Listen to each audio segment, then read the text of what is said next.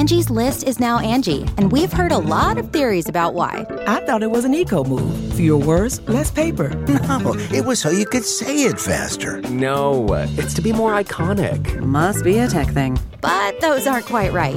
It's because now you can compare upfront prices, book a service instantly, and even get your project handled from start to finish. Sounds easy. It is, and it makes us so much more than just a list. Get started at Angie.com. That's ANGI, or download the app today.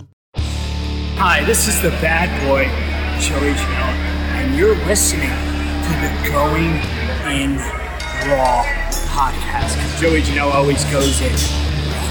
This is the American Nightmare, Cody Rhodes, and you are listening to Going in Raw. Hey everyone, Kenny Omega here. In case you didn't know, we have an awesome kick-butt show called Steve and Larson's Going in Raw, and they're going to be supporting AEW every week amongst many other things. Goodbye and smooch. Good night. Hey, Bye-bye. Steve here. And Larson. And welcome back to Going in Raw, the only pro wrestling podcast you need to be listening to right here at youtube.com/Steve and Larson. Available wherever podcasts can be found, and of course, taped live at the Twitch, twitch.tv/Steve and Larson. Tonight, of course, we'll be doing our NXT TakeOver Deliver live reactions. The night 2 of Stand and Deliver. Thanks to everybody for joining us for night 1. We'll be doing night 2 also on the YouTube, and then we'll be coming back here for our recap of the show. TakeOver Deliver, yes. Yeah. So while that was happening, while night 1 was happening, there was also an AEW. There was a Dynamite. Putting it existed. It happened. It happened. You could sort of tell on paper that, with the exception of Mike Tyson being there. Well, the main event, I think they were trying to draw eyeballs with that main event. With the Young Bucks and Moxley teaming up for the first time ever based on what happened during the match. Probably the last time. For sure. They tried to make it a episode worth watching. But there was maybe half hour of meaty content that advanced stories and then a bunch of other stuff. Yeah. There wasn't not a whole But while we're here, let's get this out of the way.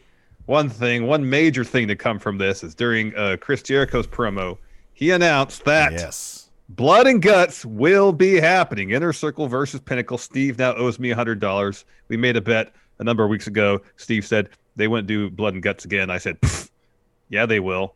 Sure enough, they did. Pay up. Okay.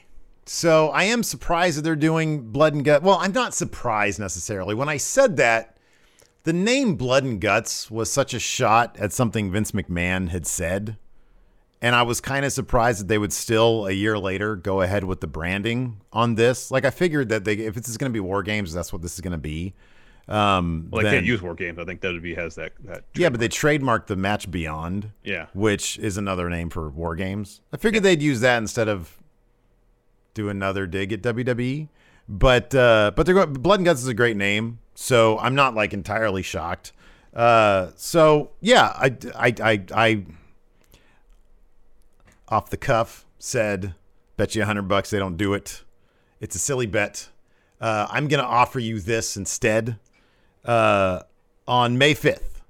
Blood. Well, okay. Here's the thing. I'm not gonna give you $100 because it's a stupid bet. And I'm not going to do that. Then why did you make it?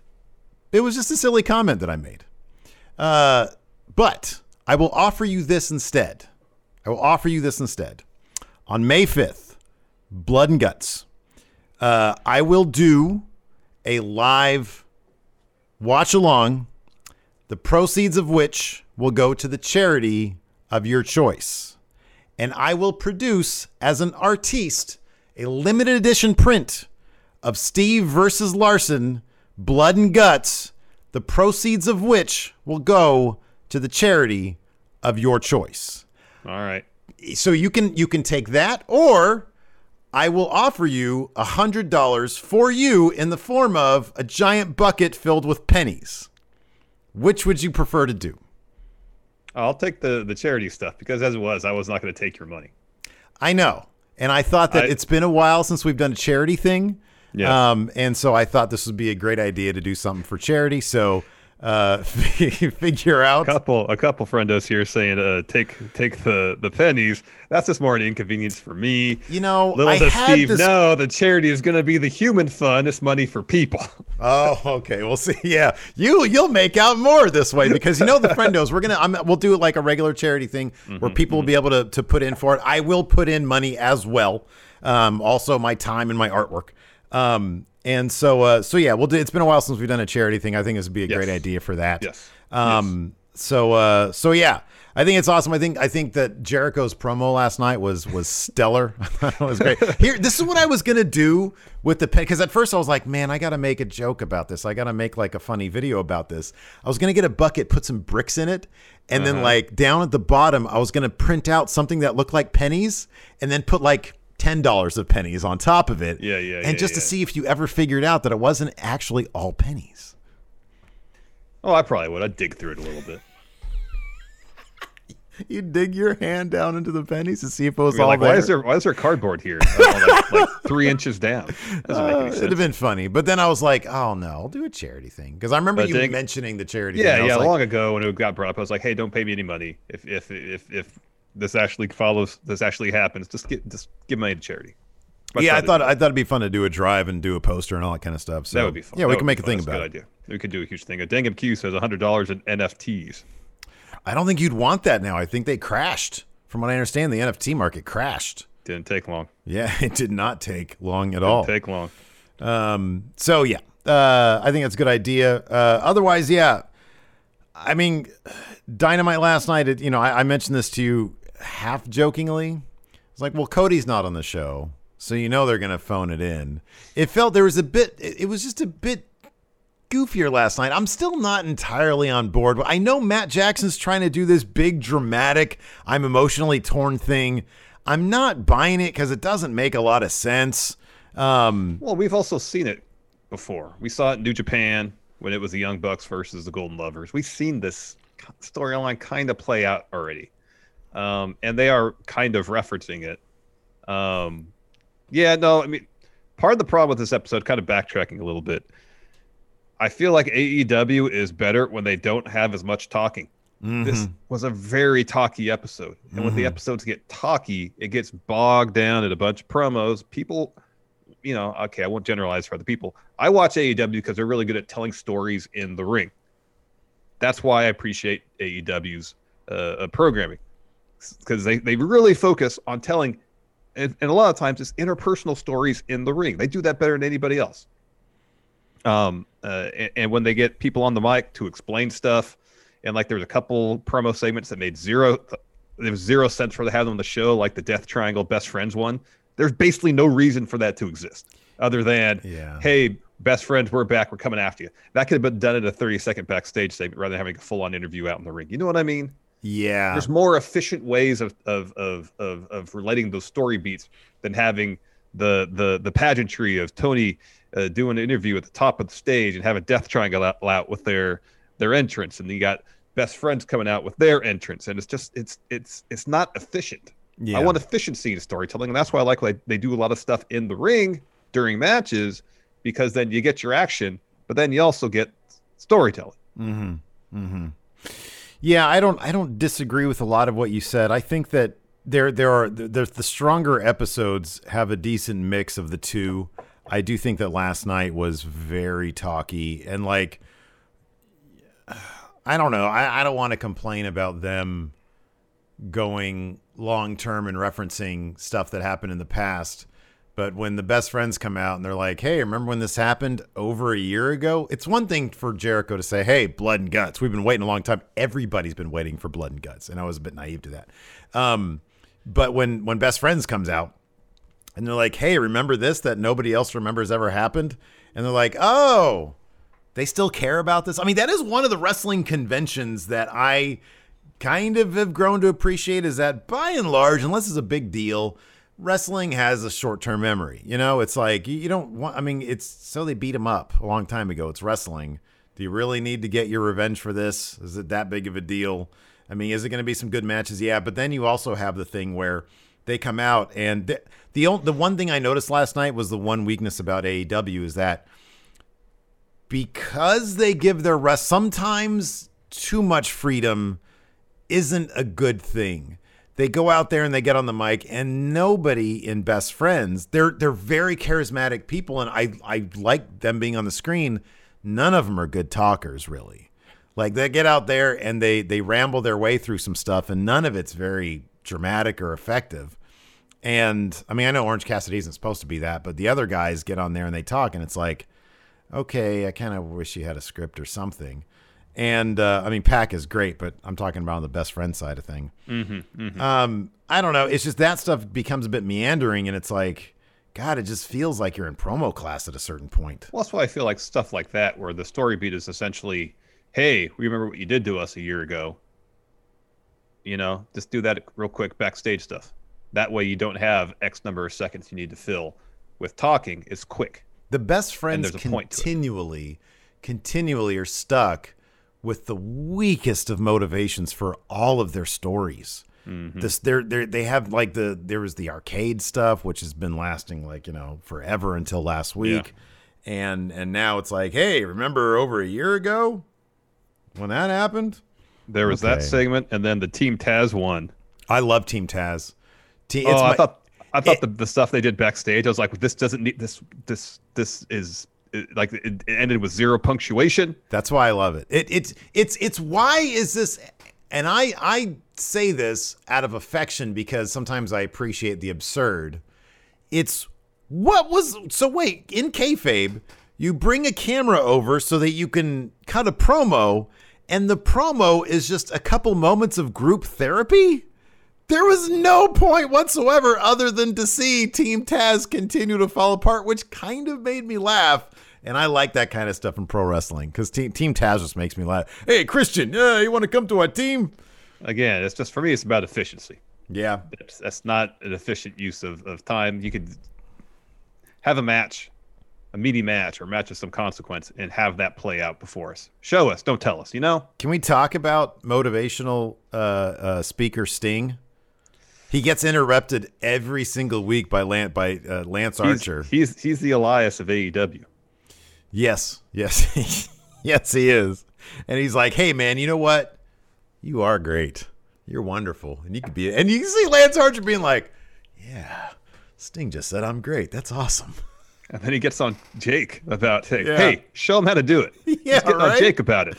It's like, I honestly just think that Tony Khan is like, hey, we're going to sink or swim based on the ability of these performers to go out and perform with really little to no direction.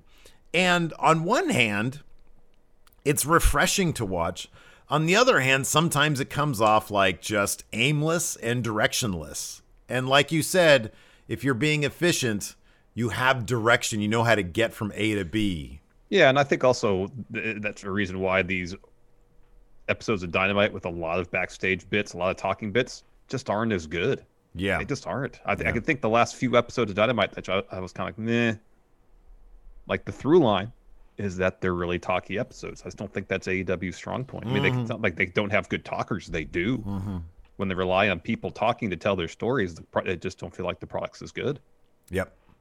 Let's go ahead and dive into it. The Steve Notes are out there. So if you're a patron, or if you're a YouTube channel member, or if you're a Twitch subscriber, they are they're available to you right now. It started off with Hangman Page versus Max Caster. Well, you want to talk about the Inner Circle showing up in like a fleet of fancy vehicles? Oh, I guess I started this like a minute late because I didn't notice that. Yeah, it was just a shot of them all pulling up. And I do appreciate that they're turning the face heel thing on its head and showing up in all black. And then, of course, the one guy who has to buck that a little bit is Jake Hager, who has black on, but his pants are dark camo. It's still like black and white, black and gray camo, but still. Yes. But anyways, yeah. So then we had Hangman Page versus Max Caster. Caster drops a rap on the way to the ring. Very clever. A bit of a dated reference with Biden eating falling shit on the steps to Air Force One. Not the most cutting lyrics, but whatever. Anyways, this is a fun enough match. Hangman won with the buckshot lariat after Caster and Bowens try to use the boombox on him. So yeah, decent enough match. I like Max Caster. I think he's good. He's got that good heel heat with me, man. He's got that face, and he's got the rap stuff that makes me want people to beat him up. So let me ask you this: so Hangman is number 1 ranked contender. Mm-hmm. In AEW, doesn't necessarily mean a title shot at next pay-per-view. You know, it kind of feels like Double or Nothing is too soon since Kenny is still embroiled in all this other stuff.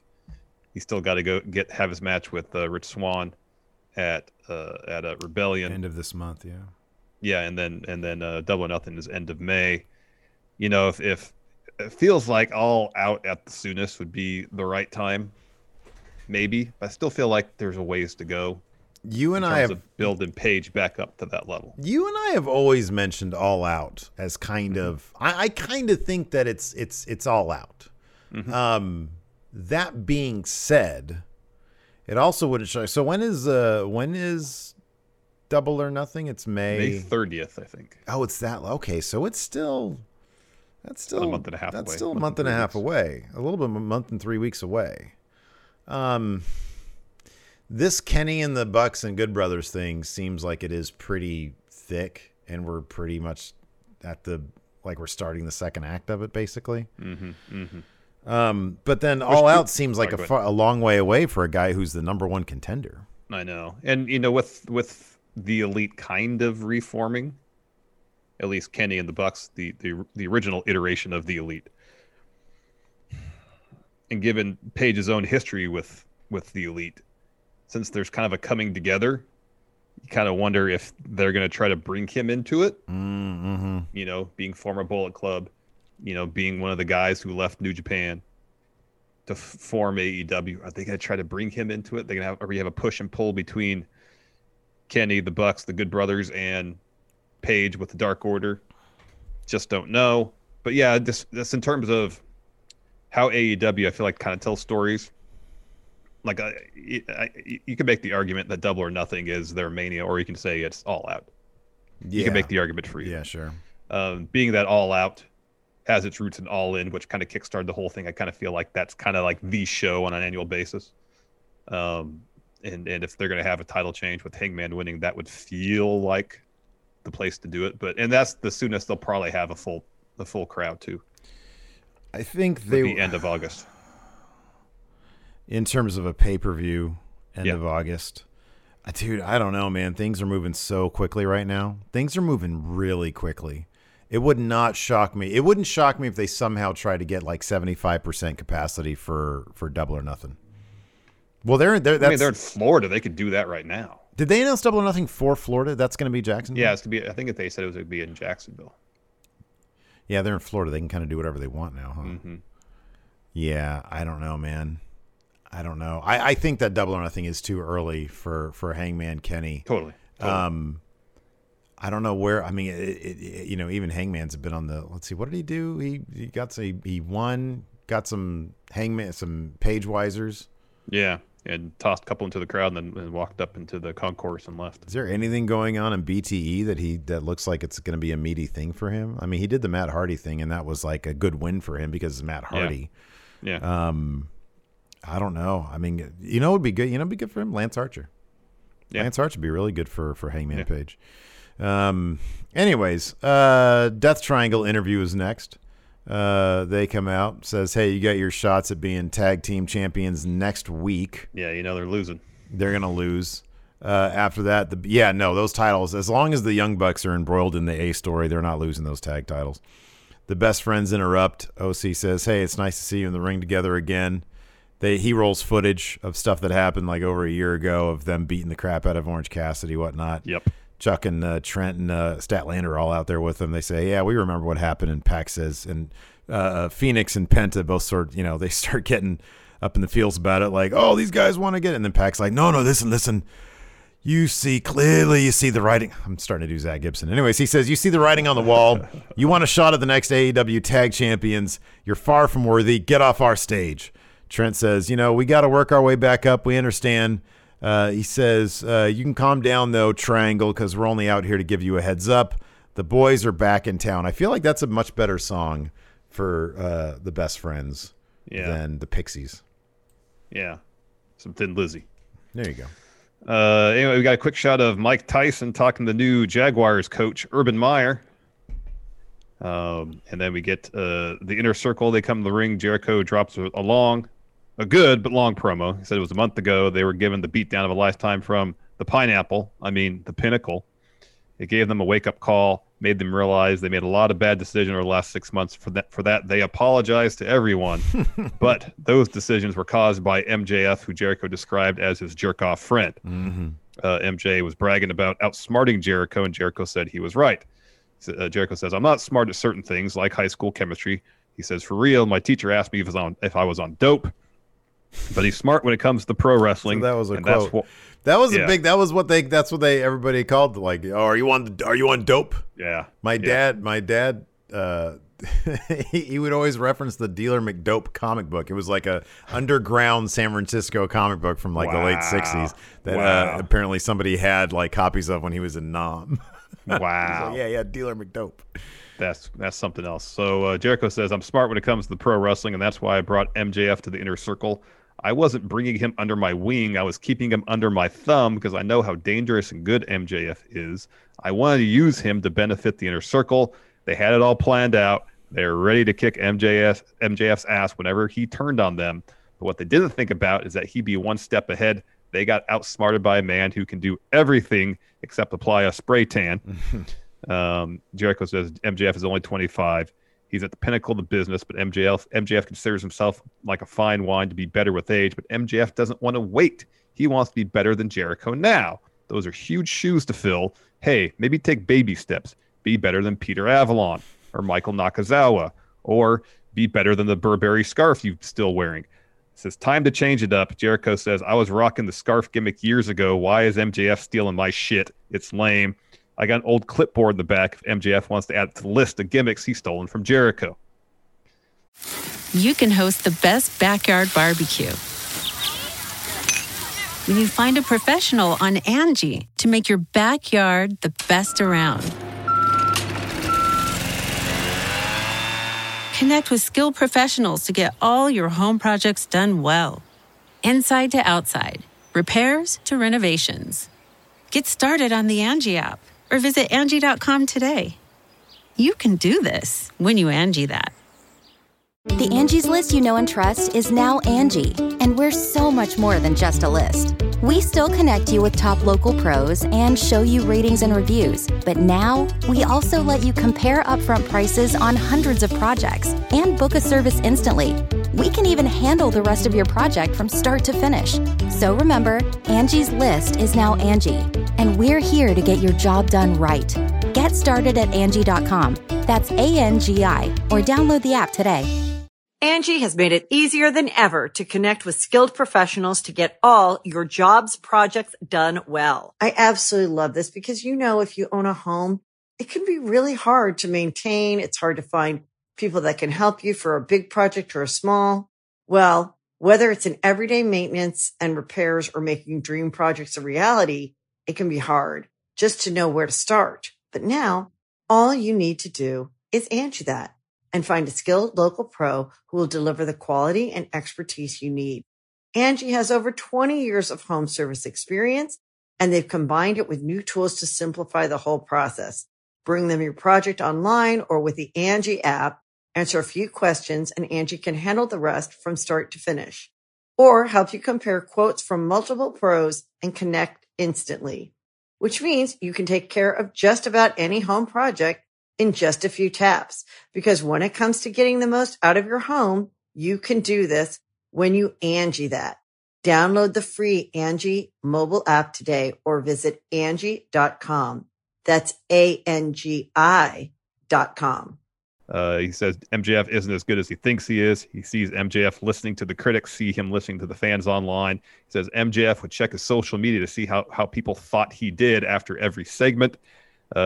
Jericho says, we call that in the business being a mark. He says, but I'm going to start calling it being a max because MJF is a max for himself. He says the true issue is that MJF knows he'll never be better than Jericho. He'll never be better than him, and he knows it, and that's causing the fine wine at MJF's brain to ferment and sour because look at the sour men he's aligned himself with. Then he proceeds to run down each member of Pinnacle, calls Tully a third-rate horseman. Ouch. Compares FTR to the Jonas Brothers. Says they're great. They make money. I don't know who they are. Says he keeps hearing that Shawn Spears has all this upside. He's never seen it. Says Wardlow has to strip naked to count to 21. He says, look at the Inner Circle, who will dominate AEW with the help of everyone. They know Pinnacle will beat the crap out of them. They don't care. They like to fight. They're going to shove the faces of Pinnacle up each other's asses and form a human centipede with MJF in the back. Jericho says if Pinnacle wants blood and violence, they've been waiting for a match since March 25th of last year. Blood and guts. May 5th. It's happening. Says they're the Inner Circle. They're going to beat the living shit out of Pinnacle, and the worst is yet to come. Good recap. After that, we had a Christian Cage interview.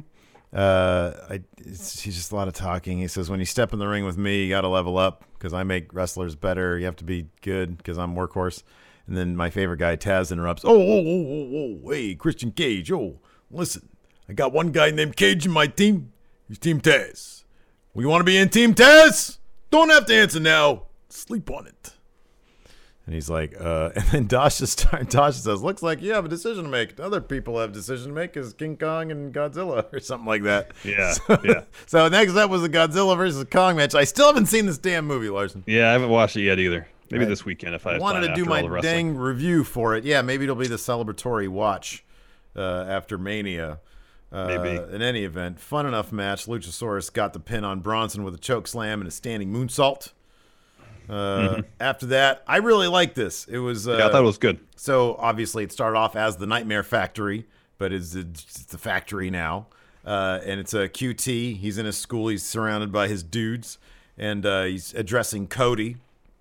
And he says, you've got this false narrative that he says, QT says, all I've done is the work. He says, you have this false narrative that I don't do the work. He says, all I've done is the work. He says, look at your credentials. After you were playing second fiddle to Ted Jr., referencing Legacy, he says, you had to hide behind face paint because even being Dusty's kid couldn't cut it for you. So you went to the indies, surrounded yourself with vanilla midgets so you could feel like the star you never were. Unlike you, bargain brand Sting, I've never been afraid of others' success. I've surrounded myself with men, hungry men. Look at Aaron Solo. He'll never be known as just somebody's boyfriend. Camarado, not ever be called the body guy. And a go-go. And a go-go talks and he's like, I'm already a household name in the UK. And then he says a bunch of stuff and then he says, oh, you Yanks are going to learn soon enough the hard way. I like the line, I do Subway commercials for business and punch people for pleasure. Yeah. I missed so much that I was like, oh, this is all really good British stuff, but he's talking really fast. It was good. And then it goes back to QT and says, Cody, this is my fucking factory. And they throw paint on the nightmare of it, so it's just left with the factory. So I thought it was strong stuff. I love QT. I'm really glad that he's out of the shadow of Cody. I think this is good stuff. I mean, I don't know if they're going to be anything more than jobbers. Maybe one of them, or maybe a go-go will break out. Maybe they're all three. All three of these guys have really strong credentials. Yeah. So maybe they said a go-go is going to make his in-ring debut next week. Yeah, that should be interesting. Next, we have the customary weekly Sting interview, and as one would expect, it was interrupted before he could get a word in. Jake Roberts comes out, and he says, Sting, you know the deal. You start. You get interrupted. You do nothing. He tells Sting to shut his hole, asks where Darby is at. Jake says, I'm a crazy SOB. They say the definition of insanity is doing the same thing over and over again. How many times have we heard that in popular culture over the past couple of years? So many. Everybody says it. It's like really picked up steam in the last few years. I did like when Jake said, where's your gerbil friend? Yeah. He called him a gerbil. Archer walks out and says, enough. If that's the definition of insanity, then Jake is crazy and I'm one sick son of a bitch, and I'm sick and tired of the agenda in AEW. I like that he brought this up. You bring me in, you push me to the top, then you take me away. I fight Mox, then I go away. I work main event after main event after main event, then I go away. And I'm done with it.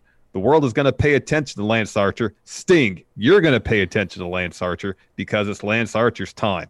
I'm supposed to be in the main event. I should be having this interview. Sting snatches the mic from him, says, it is his time. or says it's my time now. I'm in full agreement with you, Lance Archer. You should be a main event guy, but then you disappear, and I don't understand why. Jake, what's the matter with you? Tell Archer how to do it. Help Archer channel all this energy in the right direction. Then maybe he'll be contending for the AEW title in that ring without disappearing. Make it happen. Make it showtime. He has it in him. Now go do it. Do it. And Sting walks off. Archer looks so like, oh yeah, I am a big deal. Yeah. Thanks, Sting. And it was funny because Jake was like speechless, like, oh yeah, this is probably what I should be doing, huh? Yeah, I know. And then during this, they have a couple shots of Scorpio Sky and Ethan Page up in the stands laughing. So yucking it up. So I don't. Are they going to align with Archer or are they going to feud with Archer? Don't know. What's that deal all about? I mean, they're a tag team, and Archer is but one man. Yeah, but you know what that means. Faction. Or handicap match. I don't know. Anyways, I don't know. Because they didn't really cut to them otherwise. It was just during this. Okay. Yep. Anyways, after that we had Team Taz. Again, no idea why this thing existed. Exactly, and that's why it bugged me. It was just Starks wanted to hear from Cage. Taz says stop instigating. He says, listen, we've got an offer out to a real blue chipper, Christian Cage. And he says, we got to be smart about this. Yeah, I don't know. You understand, Ricky? Yes, I understand. Yeah, this didn't. So why would they have a camera on these guys? There's no reason for it. This is where you implement the old school TNA fly in a wall camera. AEW, if somebody's paying attention, sometimes I think they are. Talk to camera. Listen. AEW, one of the great things about AEW is that you've never had a problem appropriating and paying homage to other wrestling promotions, to other wrestling tropes in the past. And so you should have no problem when a promo like this shows up, when it really should be a private conversation. Utilize the old Impact TNA fly on the wall camera where one of these cameramen is motivated, happened to be capturing a conversation that's going down instead of just, okay, everybody stand here for a purposeless promo. Like in the universe, in the storyline, why would this camera guy be here? See, for example, I'll use this as an example.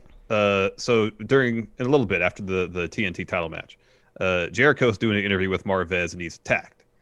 And then we follow Jericho and Pinnacle to the ring, and Marvez, that's the cameraman, is like, come on, let's go. Run with me. Exactly. They run to the Inner Circle locker room to find out why they're not helping out Jericho. They've been locked inside. Stuff like that where, maybe there's something going, and it's something NXT used to do really well. Where they had something going on in the foreground, and in the background, they'd catch something. So the camera crew would go and run and focus on that, or you just see action play out in the background that would make its way to the foreground.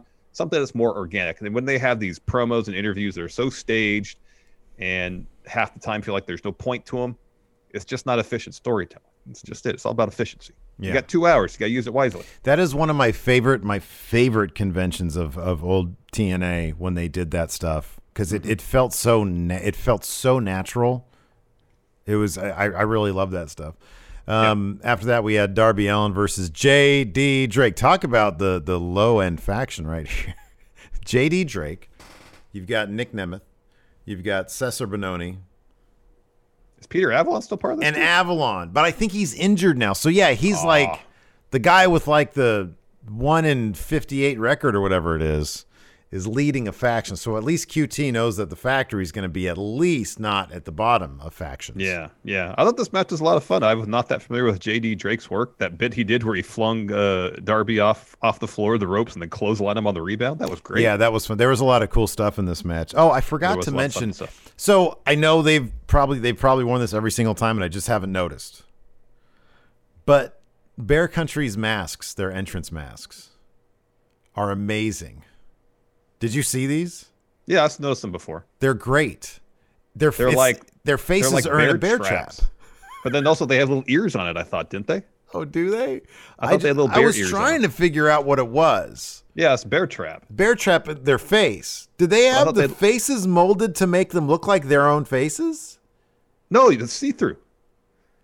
It's just that you have the border and then some stuff across, but there's nothing over it. Oh, really?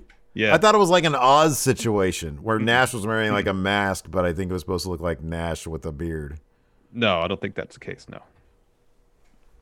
They're creepy as hell. I swore they had little ears on it too. Like what kind of ears? Like bear ears, like little bear ears. I didn't notice the There's a bear picture. ears. So they're supposed to be like bear people? Like they're bear human faces with bear ears? Oh, I guess they're not. Well, those are different masks than what they're wearing now. I'm trying to find a good picture. I guess they're not bear ears. That's my imagination. Yeah, the masks are weird. They're really weird. Like I feel like it's really not. Like if you're in. Hold on. Okay, this one. I mean, I don't know how this picture is, but in this picture, yeah, it's like molded faces. I swear to God that they had molded faces last night. Yeah, that one did too. And I didn't know if the molded faces are meant to look like them. Isn't it weird that, like, if you're in bear country, is one of the problems you might have getting your face stuck in a bear trap? Maybe. Yeah, this one. I guess they are molded faces. I did. It's usually very such a quick. It's usually such a quick little shot. Well, I stopped it, and I was like, "What? Wait a second. What are these masks?" All right, Asia Mer says, yes, they're molded faces. Doesn't look like them, though. Yeah, that's weird then.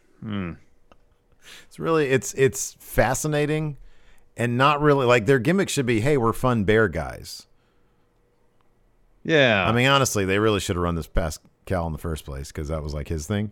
But, I mean, at least his is like Cal's gimmick, he's Grizzly Cal. He is a bear. I think it's he is a bear. Are these guys hapless bear hunters or something? It's like a grizzly man, but he never got his head caught in a trap. No, just a bear. I didn't want to say it. No, that was good. If I thought about it, I would have said it. I'm sorry, but at a certain point, that's your own fault. At a certain point, it's like, dude, what are you doing out there? And then that poor girl who's probably like, oh, this guy's interesting. I'm sure he's safe. That's rough. Gosh. That is rough. When Here's Douglas is the audio, it's like, no one's that's some messed up movie. I should have made that joke. Must destroy this tape. No one must listen to this ever. I should have made up that joke. Are you interested in WrestleMania? In the WrestleMania. Anyways, let's move on before we start making more tacky jokes. Anyways, let's talk about this Darby Allin JT Drake match. It was good. What are you laughing at? Are you upset that you didn't say it? Yeah, kind of, to be honest with you. All right. Yeah, kind of. I don't want you to feel bad for a joke that I would have made easily because it's pretty funny. Anyways. All right. Darby obviously got the win here with an Avalanche Code Red, which is like my favorite move, and a Coffin Drop, which is not my favorite move. Afterwards, Hardy Family Industries attack Darby. This is when things get really crazy on the stage. Bunny starts shouting. That's the way you put that. It's just funny. Let me laugh. Bunny wants to put him through the table. She starts like yelling at Excalibur for everybody to move away from the table so they can put him. She doesn't see what's going on in the background. Dark Order runs off Hardy Family Industries, leaving Ty Conti, who's aligned with the Dark Order, obviously, to attack Bunny. She sort of turns around and she's like, "Oh, where'd my guys go? Dark Order's here." Then Ty Conti attacks Bunny. The ref comes out, breaks it up. Yep, that's it. Then we have a extended video package about the Mox Lord, Candy. There's so many segments. I know. There are a lot. Usually there's like 10 segments. And we're long usually matches done with the recap by now. I know. So we get a video package where the Mox Candy, Good Brothers, Young Bucks stuff. Jericho interview, which we talked about briefly a little bit ago. Jericho's about to have an interview with Marvez. Pinnacle attack him, bring him out to the ring. Wardlow is about to powerbomb him through a table set up outside. He's still in the ring. Cameraman goes back. Inner Circle's locked in their dressing room. They start breaking through the door. Mike Tyson comes out, starts fending off Pinnacle, making the save for Jericho. He's joined by the rest of the Inner Circle. They clear the ring. Jericho gets to his feet, extends his hand to Mike Tyson. Tyson shakes it. They embrace. Jericho says, "Thank you." Mm-hmm. Yeah. I hope they have some explanation as to why. Because last time we saw Jericho and Tyson in the ring together, they were throwing hands at each other. Yeah. I like Tyson on top of Spears beating him up. That was cool. That was great. Tyson looks great, man. Oh, he looks amazing. He was having a good time out there too. After that, we had a Britt Baker interview. Says Tony Khan should give me a match. Everybody's asking when am I getting. This was really good. Britt Baker's like one of my favorites right now. He should give me a match for the title. She says the ranking system is bullshit. Although they beeped her, that bugged me. She said it should be based off. Yeah. Right? The dudes get to say it? Wasn't later in the same, I mean, it wasn't the same promo. There was another promo where it was the QT one where he said bullshit and they beeped it. But I think Ogogo said shit and they didn't beep it. That's weird. I thought they were doing something funky with Chris Jericho's microphone, but it was just his microphone, I think. There was weird audio stuff going on where it was like stuff you'd said a minute ago was popping in my audio. Yeah, like and then like when Trent was on the stage, the audio was like I couldn't hear what he was saying. Yeah, the audio, they didn't bring up his mic enough. Yeah, it was or weird. He was holding it too far. So anyway, she says the ranking system is bullshit. It should be based off star power, merch sales, rating, demo, performance. She says the system's broken. She's like, I'm gonna have to start getting my wins up. You can see me on Dynamite, Dark, and Elevation, getting my wins to climb up the rankings. It was good. Yeah, it was really good stuff. It was good. After that, we had the Bunny versus Ty Conti. Ty Conti's gotten so good. Yeah, man, she's really terrific. Her strikes are legit. They look like they're stiff and they hurt. Yeah. Despite a Hardy family office trying to get involved, she ends up getting the win after a hammerlock DDT. Fun match. Then after that, we got announcements for next week's show: Young Bucks versus Phoenix and Pac. Anthony Ogogo making his in-ring debut. Jade Cargill versus Red Velvet. There's a Red Velvet had a bit of a promo. Dax Harwood versus Chris Jericho. Tyson will be the special enforcer, and the Inner Circle and Pinnacle will be banned from ringside. And then we had a Red Velvet video promo. She responded to Jade Cargill's video promo from last week and said, you better be that bitch that gets the job done. After that, we had our main event, the Young Bucks and Mox versus Kenny and the Good Brothers. Story, this is basically Matt's sort of identity crisis. He didn't want to fight Kenny. He didn't mind fighting him. He didn't want to hurt him. Yeah, right. You know, he didn't want to put him down. It comes to a head. Matt won't super kick Kenny. He sort of has Kenny on the ropes a little bit. He won't super kick him. Kenny slaps him until Matt takes him down, gives him a ground and pound. Angie's List is now Angie, and we've heard a lot of theories about why. I thought it was an eco move. Fewer words, less paper. No, it was so you could say it faster. No, it's to be more iconic. Must be a tech thing. But those aren't quite right. It's because now you can compare upfront prices, book a service instantly, and even get your project handled from start to finish. Sounds easy. It is, and it makes us so much more than just a list. Get started at Angie.com. That's ANGI, or download the app today. The match sort of breaks down at that point. Kenny hits Matt with a dragon suplex, another one. Finally, Matt gets a pile driver off, gets two. Then afterward, they all fight a bunch. The Bucks can't bring themselves to do a BTE trigger. Mox is like, dude, come on, let's just do the thing. He's like, here, I'll show you how to do it. Comes in, paradigm shift, another one, a sleeper. And then Nick and Matt are like, no, and they super kick him. Eddie Kingston comes limping, running out. The Good Brothers attack him. They get a close-up on Matt, and his tanner is just leaking all over his face. Excalibur's trying to say it's tears. And then a magic killer on Mox, and the Good Brothers drape Kenny over Mox. Yeah. After the match, the Good Brothers pick Mox up, tell the Bucks to super kick him. They do it. They all hug. Matt tells Kenny, I'm sorry. And then, he goes up for a too sweet, and then they all hug instead. Yeah. Matt. So one thing I found kind of interesting is there's that bit with the stuff with Matt. They can't do, or they won't do the BTE trigger, and it seems like it's mostly Matt's doing. Even Nick's like, come on, let's do it. Which has always kind of been their dynamic, even go back to the New Japan days. That Matt is kind of the one that's a bit more emotional, sentimental maybe. And then so Mox tags himself in and is like, oh, I'll show you how to do it. He has the first paradigm shift, and then he gets in Nick's face.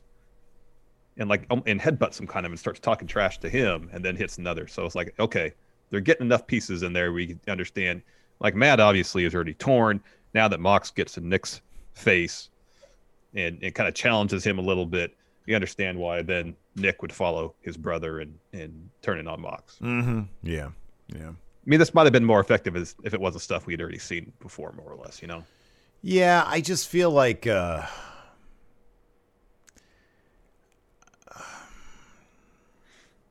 need to understand, like the whole he's your friend thing kind of only goes so far. I don't know somebody who has changed in my life so drastically and have become so insufferable to be around that I would let my nostalgia for this person dictate that, oh no, I'm going to stick through them thick and thin. I'm going to change who I am for this person, even though clearly they've gone down a path. So to me, it just doesn't seem like I need to know why Matt's doing this, because Kenny is almost cartoonish in his heel ways these days. And there's nothing appealing about Don Callis. They have the titles. It's not success. It's a personal thing. And it's like, why are you doing this? Kenny has not displayed any signs that he's still worth it. So that's the big disconnect for me, is that the story beat that's missing is, why are you so torn? He's an asshole. No, agreed. Want to answer a few questions? Yeah. Yes, of course. All right. Gareth gifted a sub to Quoth the Raven. Thank you, Gareth. Up to 99. Oh my goodness, you're almost at 100, Gareth.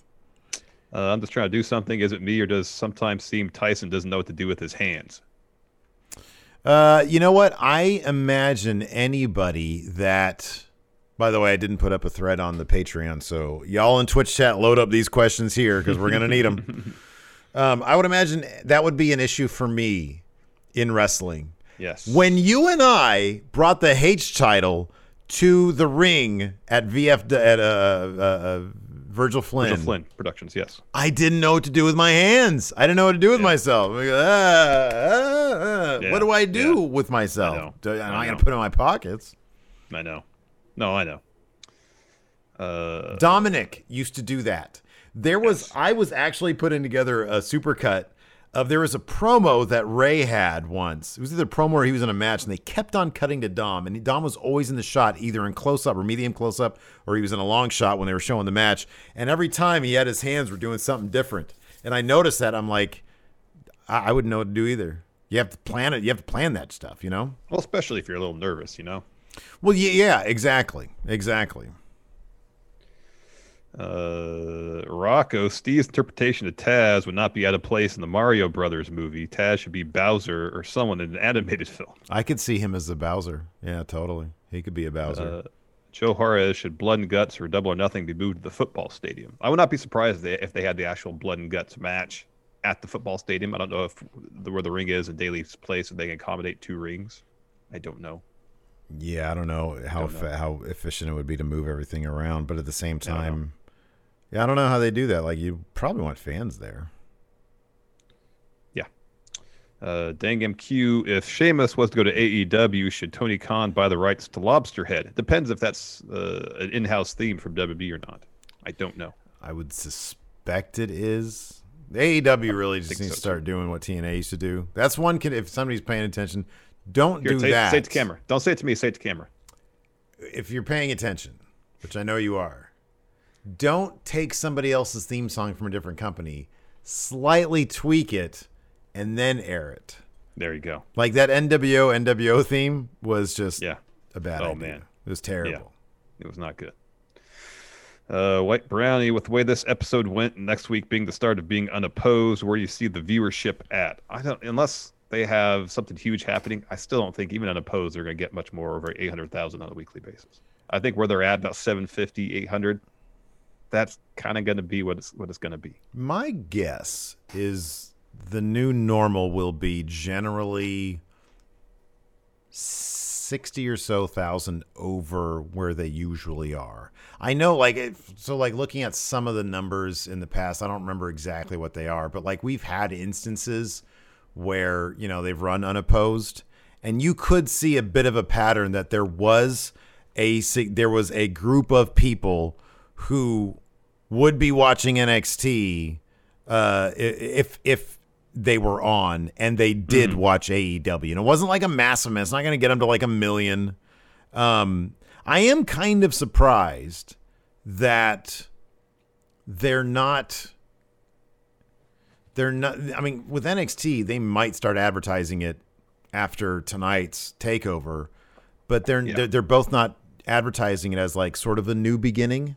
Because, I mean, AEW, like I said earlier, they're really good at promoting stuff, and any opportunity for anything to be, a big deal.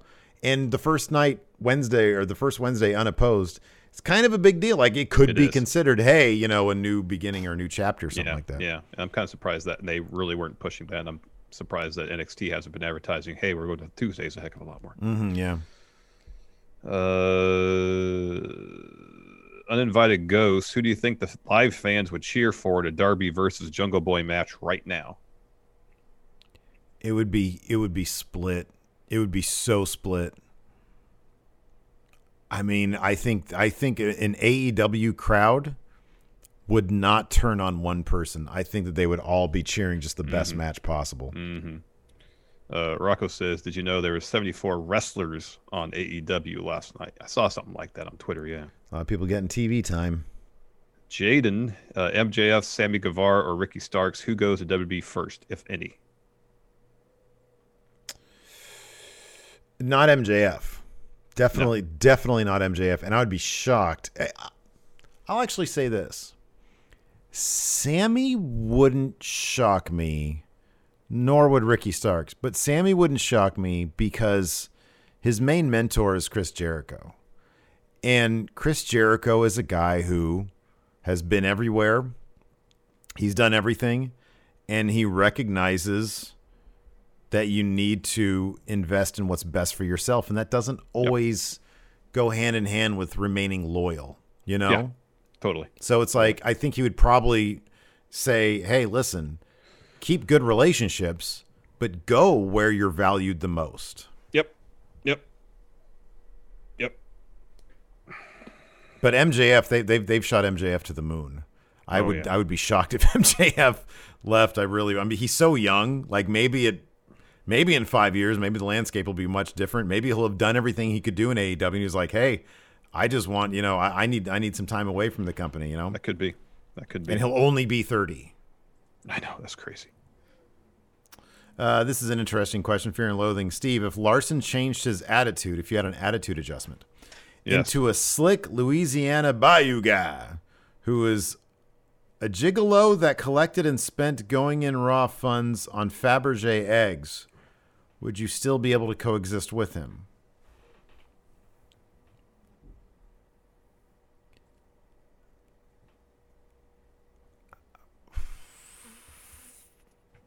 No. I'm too old for changes like that. What would be the deal breaker? What are those changes would be the deal breaker? If you change your attitude, like all of a sudden you got a new accent. I said. Yeah, start talking like Foghorn Leghorn. Steve, have you seen these Fabergé eggs? I don't want highly collectible. Maybe you just make me laugh. I don't know. Maybe I'm too old to be like, well, I can't start over. Yeah, I don't know. That's a good one. Let's see here. Favorite customer after the match with Rich Swann. Who should be the next 3 feuds for Kenny Omega? Yeah, okay, so that's a good question. So he's got Swann at AEW pay-per-view. I'm sorry, Impact pay-per-view. Yeah. He's got, and then what does Kenny do at Double or Nothing? It seems like he's going to have another match with Mox. Yeah, that would probably make sense, huh? Yeah, that could be. Jorge D. with Hangman kicking out of a punch with a metal chain and Matt Jackson kicking out of a metal bat to his injured back. That was amazing. Do AEW devalue weapons too much and make them a regular move? I mean, yes. The answer is yes, because we saw the same thing. Ty Conti took a kendo stick to the head, and they gave her time to shake it off. Yeah. But, yeah, moves in general in AEW are sold quite a bit less than in other promotions. But people like it, so it's okay. Yeah. It's a different approach. Let's see here. One more good quote. Well, we'll ask this one. Rocco basically asks, should AEW release some people because they might have too many and they could free up some room for guys like Andrade or Enzo and Cass in AEW? I think that I don't really have an answer to that question. They seem to have no problem bringing people in. I mean, I don't know, man. History will tell if they're using Christian correctly right now, for example. You know? He hasn't been on a lot. When it's time, I feel like they do have a decent idea of, okay, when it's time to feature somebody, we really feature them. And it keeps things moving. It keeps things fresh. I mean, things haven't really gotten stale in AEW, so I kind of feel like, no, they don't need to do that. But where are they going to be in 2 years? I don't know. I mean, Rocco says, where's either. Joey Janela, for example? But he's kind of like, that's kind of an outlier, I feel. Yeah. I don't know if, I don't know the story there. I really don't. But I wonder if, because, you know, Joey Janela, he's got like a GCW match coming up, I think. God, I swear I saw something recently with him in GCW. I think him and Sonny Kiss made a pretty decent tag team, and they never did anything with that. Yeah, and I don't know the story with that, but that kind of, in my opinion, is not the standard in AEW. I mean, as we just mentioned earlier, they managed to find a way to get 74 different people on the show. You know, was it a featured thing? No, but you're on the show and you're involved. And that's kind of the upside of having a lot of factions is you might not be getting 20-minute matches every week, but you're involved in something. And so long as you're involved, you got a shot at some point to start having those matches, you know, and might be on Elevation, might start on Dark. You get some wins under your belt. And then you find your way to Dynamite, you know. I think it's kind of too soon to tell. I mean, my default position is I don't want to see wrestlers get laid off, get released. Yeah, right, yeah. Because that's wrestlers out of work, you know. And yeah, there's more places to work, but at the same time, still a lot of uncertainty going on out there in the world. And especially if your fallback is going back on the independents, well, that's not exactly up and running at full speed yet. It's, I agree with everything he said. It's still, no matter where you are, no matter what you're doing, this goes across every job. Success depends on hard work, networking, and luck.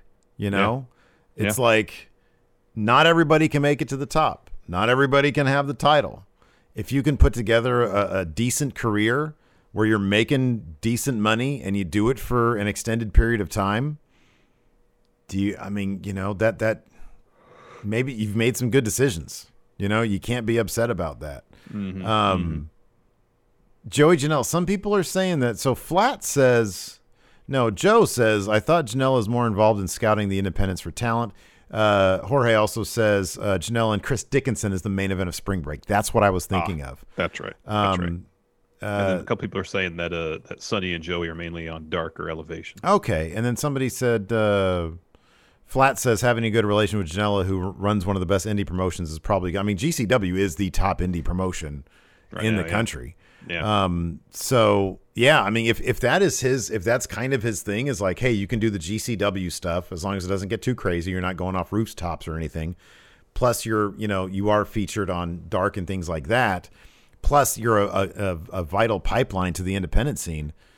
If everybody's happy with that arrangement, then we don't need more of Joey Janela on TV, you know? Like we said before, it all depends on what aligns with each individual's ambitions, you know? Exactly. If people are happy with their role, then we should be happy for them. And then there you go. Anyways, that's going to do it for the show. Twitch chat, stick around for a little bit. We'll chat you up. Till next time, we'll talk to you later. Goodbye. Help support Going In Raw today by becoming a Friendo Club TV member.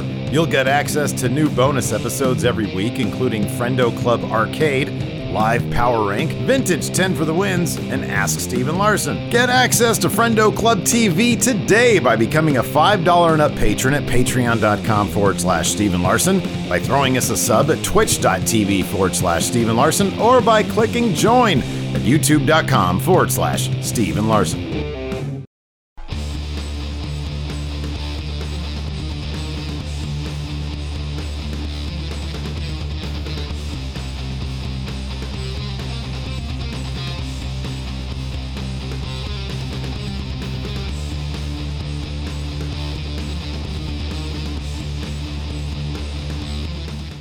Angie's List is now Angie, and we've heard a lot of theories about why. I thought it was an eco move. Fewer words, less paper. No, it was so you could say it faster. No, it's to be more iconic. Must be a tech thing. But those aren't quite right. It's because now you can compare upfront prices, book a service instantly, and even get your project handled from start to finish. Sounds easy. It is, and it makes us so much more than just a list. Get started at Angie.com. That's ANGI, or download the app today. Angie has made it easier than ever to connect with skilled professionals to get all your jobs projects done well. I absolutely love this because, you know, if you own a home, it can be really hard to maintain. It's hard to find people that can help you for a big project or a small.